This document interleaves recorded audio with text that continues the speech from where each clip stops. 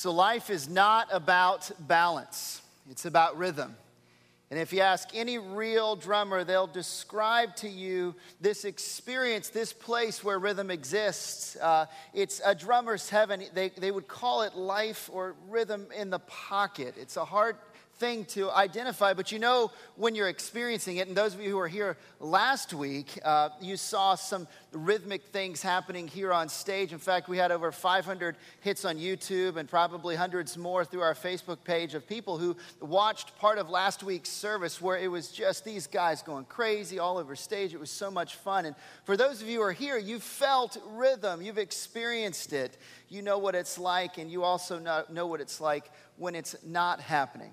Well, when we began this series, I gave you a little bit about rhythm. I gave you 3 downbeats, life in the pocket downbeats. And the first is this, when we're in the pocket, we're tuned into the seasons of life. We're aware of where we are right now. I was talking to a mom just this morning who was saying life is just so busy right now. And I said, well, where are you finding rhythm? Where is God in this moment right now? And she said, I know that this season's not going to last forever. And she's trying to find rhythm right now in the season. Downbeat number 2, when we're in the pocket, we're tuned into how well we're leveraging our energy, our gifts, and our resources, versus just filling our calendars with activity. We're really good at that, aren't we? We're good at just filling our lives with activity. I also said in downbeat number 3, when we're in the pocket, we're tuned in to our ambition meter. And for some of us, what this meant is that we really need to check our motivations, what's driving us, what's really motivating our actions, how we spend our time, our energy, and our resources. And for some of you, as you really evaluated your ambition meter, you realized that maybe it's time to crank it up a bit. You've been playing life a little safe. Maybe it's time to take some risks for God. He's given you a lot. Now it's time to really jump in. But for others, there are individuals who said, maybe my ambition meter is in overdrive. And I'm doing so many things halfway. Wouldn't it be great if I could do just one thing really well? Then last week, we discovered this ancient Hebrew word, shalom. And shalom means this. It's completeness, wholeness, health, peace, welfare, safety, soundness, tranquility, prosperity, perfection, fullness, rest, harmony. It's all of these things, the absence of agitation or discord. Nothing can be added to or taken away from shalom. And this is the sense of who Jesus was and how he lived. And in turn, how he wants us to live and what he wants us to walk in. And we met a woman in Luke chapter 8 whose life was changed forever when she laid her life at the feet of Jesus. And he met her right in the midst of her sickness, in the midst of her turmoil, and showed her what real rhythm was all about. Life in the pocket, finding shalom. The truth about contentment, the truth about God himself. That's what this series has been about. And I hope it's resonated with you. I hope it continues to resonate with you as you move through the fall into this new season of life. Because if it doesn't, I worry about what is going to be the condition of your soul, of my soul, if we don't take time to really evaluate the rhythm and the speed of our soul. But this is week 3, and there's still one more important question to answer, and I feel like it's the most important question of all, and it's left unanswered. This is it. What is it that God wants from you? What is it that God wants from you? Let me answer that question for you and for me today in your very own yard sale. Well, there's something about yard sales that have a certain rhythm to themselves, right? There's a certain technique to how they all unfold. If you've had one, you know about this. The key is maybe the right color poster board of the sign that you put out on Great Neck Road or somewhere else in a prominent place. I saw one guy who sacrificed a surfboard to the art of yard sale, and he just had spray painted all over at yard sale. Nobody wants that surfboard anymore. But there's timing. It happens really early on Saturday morning. And if you're going to yard sales, you better get up early if you want to get the good stuff. It's all about pricing. And you think your things are worth a lot more than they actually are. And sometimes it takes a friend to say, you know what? Maybe that strange pink boa from 1975 is probably not worth $50. Maybe it's 50 cents, something of that sort. You know, there's a certain art to the negotiating process, right? And isn't it funny? We go to yard sales, and what's listed at 50 cents, we really just want to give them 35 cents because that 15 cents really makes a difference. Who knows what it might buy? But, and so there's a sense of pricing, product placement, negotiating techniques. But at the end of the day, the goal is that our trash will somehow find treasure in the eyes of an unsuspecting bargain hunter. That's the goal. Now, I don't know much, I've never actually had my own yard sale, but I do get the point, and I do get the idea of getting rid of stuff. Because why? Because that's something I love to do. I love to throw stuff away. If there was a job, well, I guess there are jobs of people throwing stuff away, but if I could just, like as a hobby, I love to, if you need help throwing stuff away, I'm afraid, maybe I kind of mean this, call me because I like to throw stuff away. My friends say that I get this stare on when it's time to clean something, and I just start chucking stuff. I like clutter-free. I like things to be clean. I can remember for the first 5 years of my marriage with Perrin, we had a couch and, chair, a nice place to sit, but I sat on a milk crate right in front of the TV because it was just simple. I knew it was always there, and that was it, clutter-free, and I could take it with me. Always had portable seating until the milk crate cracked, and that's not comfortable seating anymore.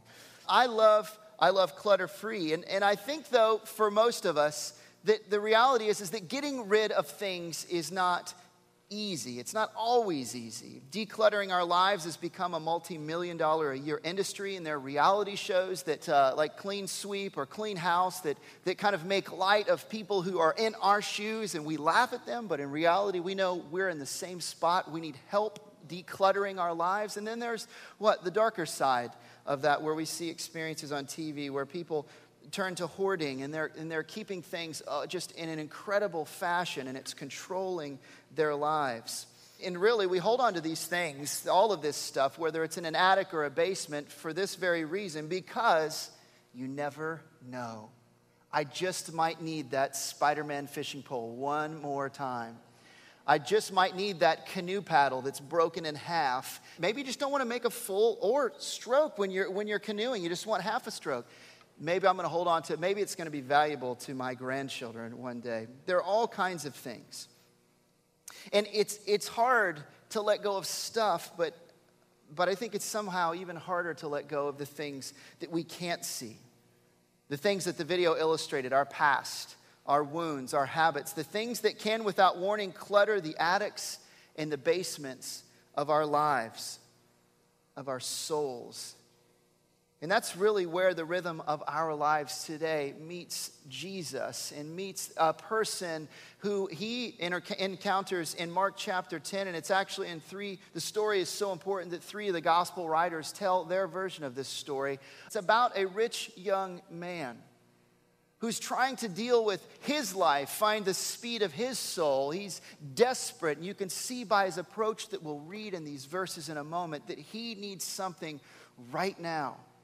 His life needs something right now, and if he doesn't get it, he knows that his soul is in jeopardy. His soul is in jeopardy. And so in Mark chapter 10, we're going to pick up this story in verse 17 of a man trying to dial in the speed of his soul. Let me tell you his story this morning. As Jesus started on his way, a man ran up to him and fell on his knees before him. "Good teacher," he asked, "what must I do to inherit eternal life?" Now, what I like about the author in this particular gospel, what I love about Mark here is that he really captures some of the emotion of this story. Other gospels give different perspectives, but he really captures the heart of this message. What was this man's approach? He ran up to him and fell on his knees. "Good teacher, what must I do to inherit eternal life? My life is out of whack. I've been following a certain procedure and process for my entire life, and everything is going the way it's supposed to go, but I know that there's something missing." You get that in his posture. You get that in the way he approaches Jesus. But Jesus kind of turns the question on him a little bit, and he says this, "Why do you call me good?" Jesus answered, "No one is good except God alone." So you can see the man's probably set back a little. I'm confused. Because I'm coming to you, I've got questions here, and you're talking about God. You could tell that there was some tension, and some of the other gospel writers resolve that tension in a different way. But the essence here is there's something about this word good that meant something to this young man. You see, he got good. He understood good because for his entire life, he had been good. He had done the right things. Good made sense to him. Good brought him to a place where he was classified by this book as a rich young man. Not even a rich old man, but a rich young man. He had done some things well. But Jesus kind of flips the question on him and says, maybe your question's all wrong. Maybe you're looking for something, you're looking for a system of doing, a system of good, and maybe my whole system is entirely different. So he sets the stage for what's to come. Verse 19 continues, you know the commandments, do not murder, do not commit adultery, do not steal, do not give false testimony, do not defraud, honor your father and your mother. And so at this point, when individuals in Scripture approached Jesus, they were looking for a way to get over on him. The religious folks of the day were often trying to trip him up or to see if they could catch him in the act so that they had ammunition to punish him. But I don't believe that that's the approach of this rich young man. It wasn't just to be right, because you see he approached him on his knees. Tell me what I must do. There's something wrong. And so Jesus goes through this litany, keep all of these commandments. And this is what the young man says, teacher, all these I have kept since I was a boy. What are the commandments that you've kept since you were a child? The things that you've done right, the system of learning, the system of how you handle yourself in business, all the things right, even relationally, and yet still you're in a place perhaps this morning where you've done what everyone else has said is the right thing, but still your soul is completely out of whack, and it feels like your life is just in search of balance when balance doesn't even exist. I can relate to this guy. It says this, and I love this response. Jesus looked at him and loved him. Now, this wasn't just a religious guy who was looking for answers or trying to pigeonhole Jesus in a way to punish him. He was looking for truth.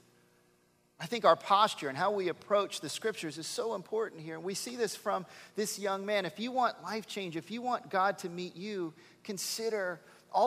maybe consider your approach just for a moment. Is it about all the things that you've done right, or maybe is it that one thing that you're missing? And he says this, he looked at him and loved him. One thing you lack, Jesus said. One thing. Seems like lately we've been talking a lot about one things. There's a lot of one things Paul talked about. Here's the secret to contentment. Who is the one person that touched me in the crowd? That was last week's story. And here is this story where Jesus is saying there is one thing that you lack. This is a big thing.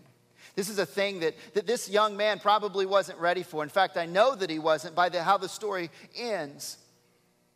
And there's a one thing for us too, and it may not be the same one thing that it was for this man, but let's find out what his was. One thing you lack, Jesus said, go sell everything you have and give to the poor, and you'll have treasure in heaven. Then come and follow me. Oh, anything but that, Jesus. Teacher, I was looking for something else. Please, anything but that, because all of that stuff, Jesus, that's who I am. That's what's brought me to this place. I'm so confused. The rich young ruler had been taught his entire life that God's blessing was evident. The more you were doing the right stuff, the more stuff you would have, the more benefits, the more finances potentially. But Jesus knew for this young man to have and to connect with the rhythm that his soul craved, to have life beyond this world, he was going to have to be willing to sacrifice the one thing that in that moment meant more to him than anything.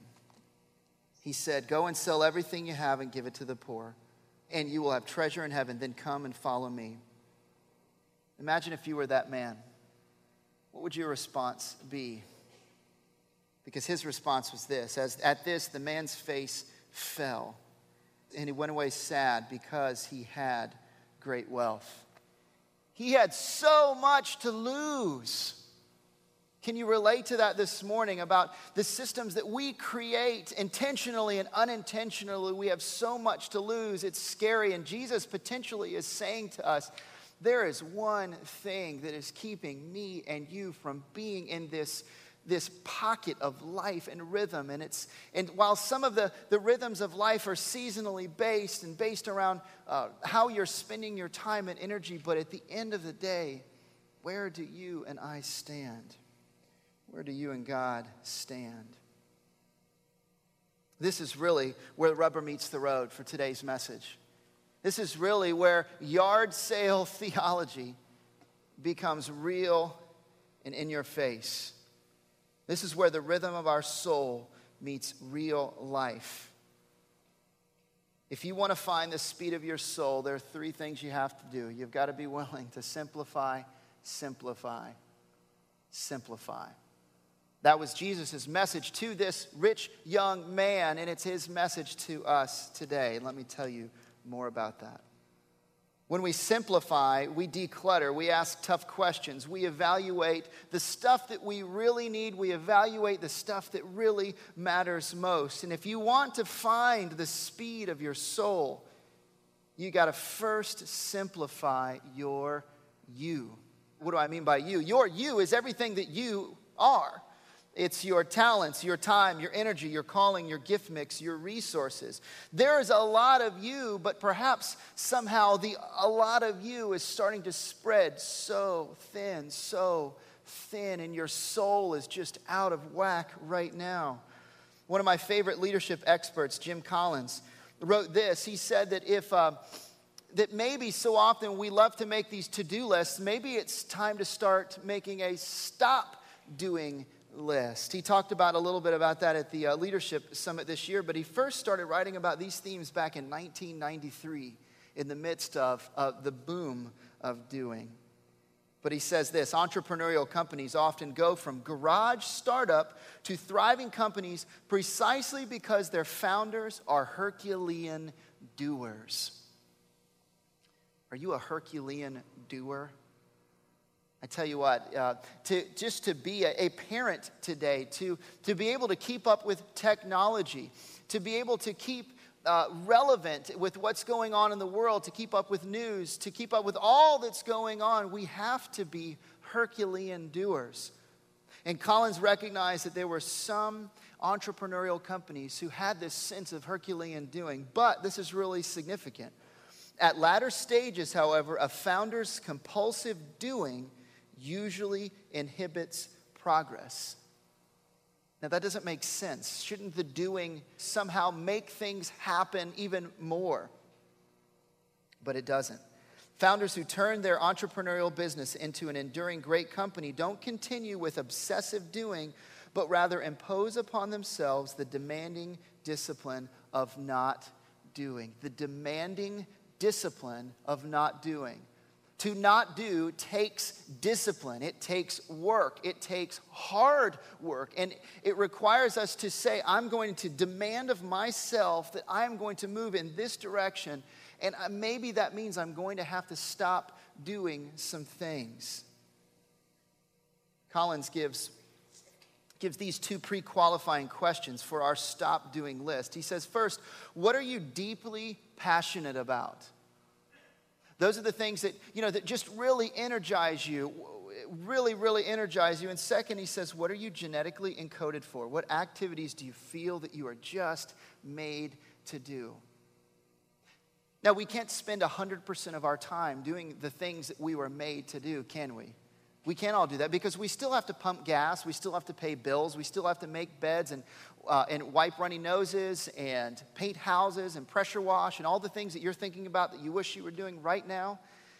All of those things still have to get done. But what if you could spend just I don't know, a third of your time, maybe a quarter of your time, more than you are doing right now, doing the things that you are specifically and intrinsically wired by your Creator to do. And you've been waiting for the right moments to do all of these things, and maybe God is saying this is your right moment right now, but you're going to have to stop doing something, maybe to do something else well.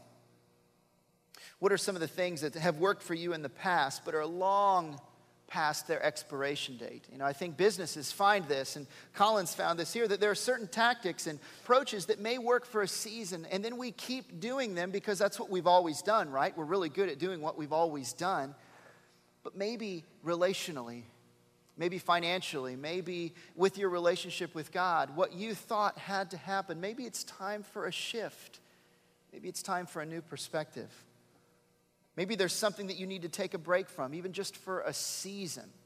You know, this is the sense of Sabbath, that we work, but we take a moment to reflect on who God is and what He wants to then pour into us, because we spend our lives pouring out. I was at Outback the other day, and there were a group of 9th grade girls that were sitting at a table by my family, and usually with 3 kids and Cheerios flying, you know, we are like the center of attention in any place. And so we try to go to loud places where people don't mind that stuff. So Perrin and I were looking, she kind of nudged me and she said, "Look over there," you know, like you all do. And there was this group of girls that was sitting around a table, and every single one of them had the glow of their cell phone on their face as they're giggling and probably texting one another. And I remember a couple of years ago thinking this phenomenon's going to pass. I was driving back up, took a bunch of kids to water country, and I'm in the van in the front seat driving, because that's where drivers sit, and they're in the back seat sitting where passengers sit. Nobody's talking. I'm like, "So what's up, guys?" And all I hear is click, click, click, click, click, click, click, click, click, click, click, click, click, click, click, click. It's a crack voice, middle school. So, and I'm thinking, what's happening? They're starting conversation, and now it's just like, this is life. We're all sitting around texting. And you know what? I find myself doing that at the dinner table. I find myself getting sucked into those same ruts, and where it seems like I'm present. I'm not saying anything to you. I mean, my eyes are somewhat focused. But a young fellow in Boston at Gordon Conwell Seminary had him programmed for students who are considering being in ministry and sifting through the call of God of their lives. And one of the things that he had to do was turn his cell phone off for a month. Imagine that. You're 17 years old, and you have to turn your cell phone off for a month. Well, wouldn't that be great if we could do that? How would anybody get in touch with us? What if our kids need us? And we can't do that for a month. But what if we could do it for 15 minutes? What if we could do it while we're at dinner with our family? What if we could just set aside some distractions and just for a moment take a Sabbath from technology or from the TV or something and just be present? What might the dividends be as you simplify your you? If you want to find the speed of your soul, you is not enough. You also have to simplify your relationships. One of my favorite authors and just heroes of the faith is a fellow, his name was Dietrich Bonhoeffer. Many of you may have read his books and heard the story of his life, but he wrote this particular book, Life Together, while he was in a concentration camp in Nazi Germany. But he was someone who got community, got the benefit of relationships and what people really meant when they were living together, what rhythm was represented in community. He wrote these words: "The more genuine and the deeper our community becomes, the more will everything else between us recede. The more clearly and purely will Jesus Christ and His work become the one and only thing that is vital between us." Bonhoeffer gets community. He gets the reality and the importance and the urgency of simplifying our relationships. Now, what am I suggesting here? I think so often we get into the practice of having more relationships. And one of the questions that I ask you is, are your relationships getting more real, or are they just getting more? I'm an extrovert, and so I love being around people. I could spend all day with all of you all the time. It's just fun. I don't care what time of day it is. I just love being around people. At the end of a long retreat, I want to sit around and talk with you about what just happened. How did that feel? And the rest of you are like, I'm not going over to your house after a retreat because I'm already drained. Just looking at you. Hopefully not. But I love being around people. But my tendency, if I'm left to my own devices, is to be a mile wide and an inch deep. And I miss the reality of what Bonhoeffer was trying to say and his suggestion that we have to simplify our relationships. To really be willing to go deeper with a few, just like Jesus did. He was very selective in those that he went deeper with, and those lives were changed forever. Who are the relationships in your lives right now that you need to remove some of the clutter? What might the clutter be? It might be those just mundane conversations where you're always asking the same stuff and you're always giving the same answers. And you like being in the presence of these individuals, but those relationships are taking you nowhere. There are some of you that have relationships right now that maybe you need to spend less time with, and maybe spend more time with others. But for some of you, it might just be simply this. It might be that you need to remove some of the clutter and start asking the hard questions. How are you? How is your soul? Maybe for those of you who are just starting to walk with God or starting to consider the things of faith, maybe you need to find individuals who are further along in their faith and ask them, where do I need to be? Where is your soul? And allow them to ask the tough questions of you. Maybe God's challenging you if you've been walking with God for a while or maybe not even. And he's saying you need to find yourself in positions with people who are far from me so that you could ask them the tough questions. But your relationships are simplified and that your focus is clear. This is why I'm here with you. Who have you given the right to speak into the clutter of your life? Who is someone who can say, even beyond your spouse, maybe a good friend, that can say, you know what, this is something right now that just isn't lining up, and I bet your life is feeling out of whack. Who have you given the right to do that to? What has to be cleared away in order to allow for greater depth between you and those close to you? So this is important stuff. We've got to simplify our time. Maybe even write down a stop doing list today. What a great time of year to do this as school starts. Even if you don't have kids in school, if you're not going back to school, it seems like our whole world resets in September. And as I was really praying through, like, God, what do you really want us to focus on and teach in August? It really was this sense of, let's start something new this year. Let's break some traditions of the past. Let's really go after a new me. Let's simplify our you. Let's simplify relationships. But you know, it's really in this final thought, and we see this in this story in Mark chapter 10, that our rhythm for life hangs in the balance. And this was the one thing that this rich young man could not do, but it was the very thing he needed to do. It's the very thing that we have to do today, and it's this. If you want to find the rhythm of your soul, the rhythm that your soul craves, life at its best, regardless of the season, regardless of what's going on right now, how fast or slow you're moving, it's simply this. You've got to find a way to simplify your soul. Now, what do I mean by this? In verse 21, it says that Jesus looked at him and he said, one thing you lack. Go and sell everything that you have and give it to the poor, and you will have treasure in heaven. Then come and follow me. Here's the thing, people. This verse is not just about money. And I think a lot of people misunderstand and maybe even avoid Christianity because they're waiting for a pastor to get up and read this verse, and then I got to give everything away. Maybe for some of you, that's the case. But for a lot of us, for the majority of us, that one thing may not be money. It could be any number of things, but it's the one thing that we know in our heart of hearts, in the deepest parts of our soul, God, I just can't give this up. Because if I give this up, I am all on my own. And I've got to trust in something that I can't see, that I can't feel, that I can't touch or taste. God, that is scary, and I don't know if I'm willing to do that. And that's where we find this young man. Because his whole life was based on what he had done. And now he was here, and Jesus was saying, everything that you did, you're missing the point. It's about me right here. You want real treasure? Give it away. Give that away. And then come and follow me. Now, I can't write scripture, nor would I ever try to.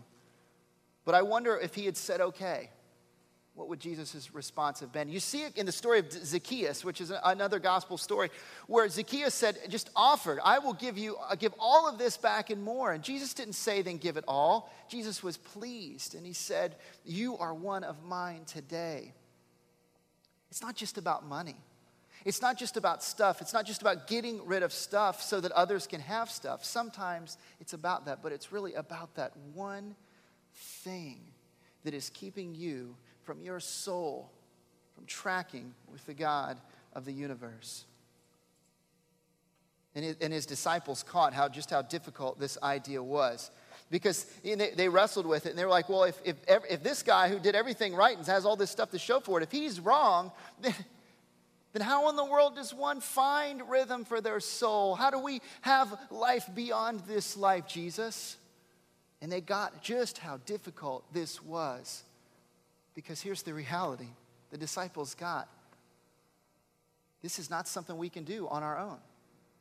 It's not something we were ever intended to do on our own. We can't simplify our souls on our own. It requires Jesus. It requires us to say, all right, here's everything I have. Here's my one thing and my other 100 things that I could just stack up, and I'll put them out on this yard sale table. Jesus, you can have it all and do what you want with it.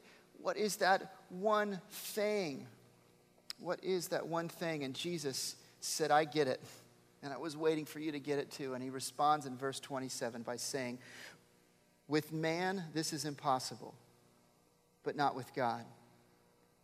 Because with God, all things are possible. All things are possible with God.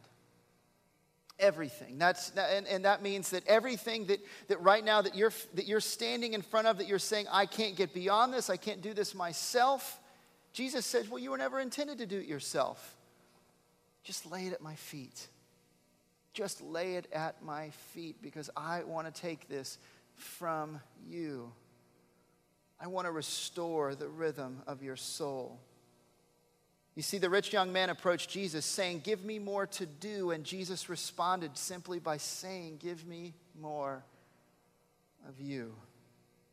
And that begins by placing your trust, your security, your hope in me, not in anything else. It's time to simplify your soul today, rich young man. And so this is really it. We're back to the question that we started with. What is it then that God wants from you? What is it that he wants from me? I don't know that I like this answer. It's definitely not an easy pill to swallow. It's an easy prescription, but this one's tough because this is it. What does he want? He wants it all. He wants your stuff, your dreams, your family, your children, your financial future, your past, your hurts, your addictions, your habits, your heart. He wants it all. And when we do this, somehow miraculously, we see this through Scripture, he gives us everything in return. Everything. It's the rhythm that our soul craves. Somehow in God's kingdom, in the letting go of ourselves, we find the one who created us and who we were created to be. And we find the rhythm that our life craves, a contentment, a wholeness, something that our thirsty souls desperately need. We've got to have this. And some of you are here today, maybe for the first time, and this is it. And you're waiting for this moment. What is God saying to you? He's saying, I want it all. Just trust me. Because you can't do it on your own, but with me, everything that you're facing right now, you can do this because of me. And that, my friends, as we start to connect with the rhythm of our soul, our thirsty, thirsty soul, and to really wrestle in and dial in the speed of our lives as we answer these tough questions, that indeed is the yard sale for the ages. Will you pray with me today?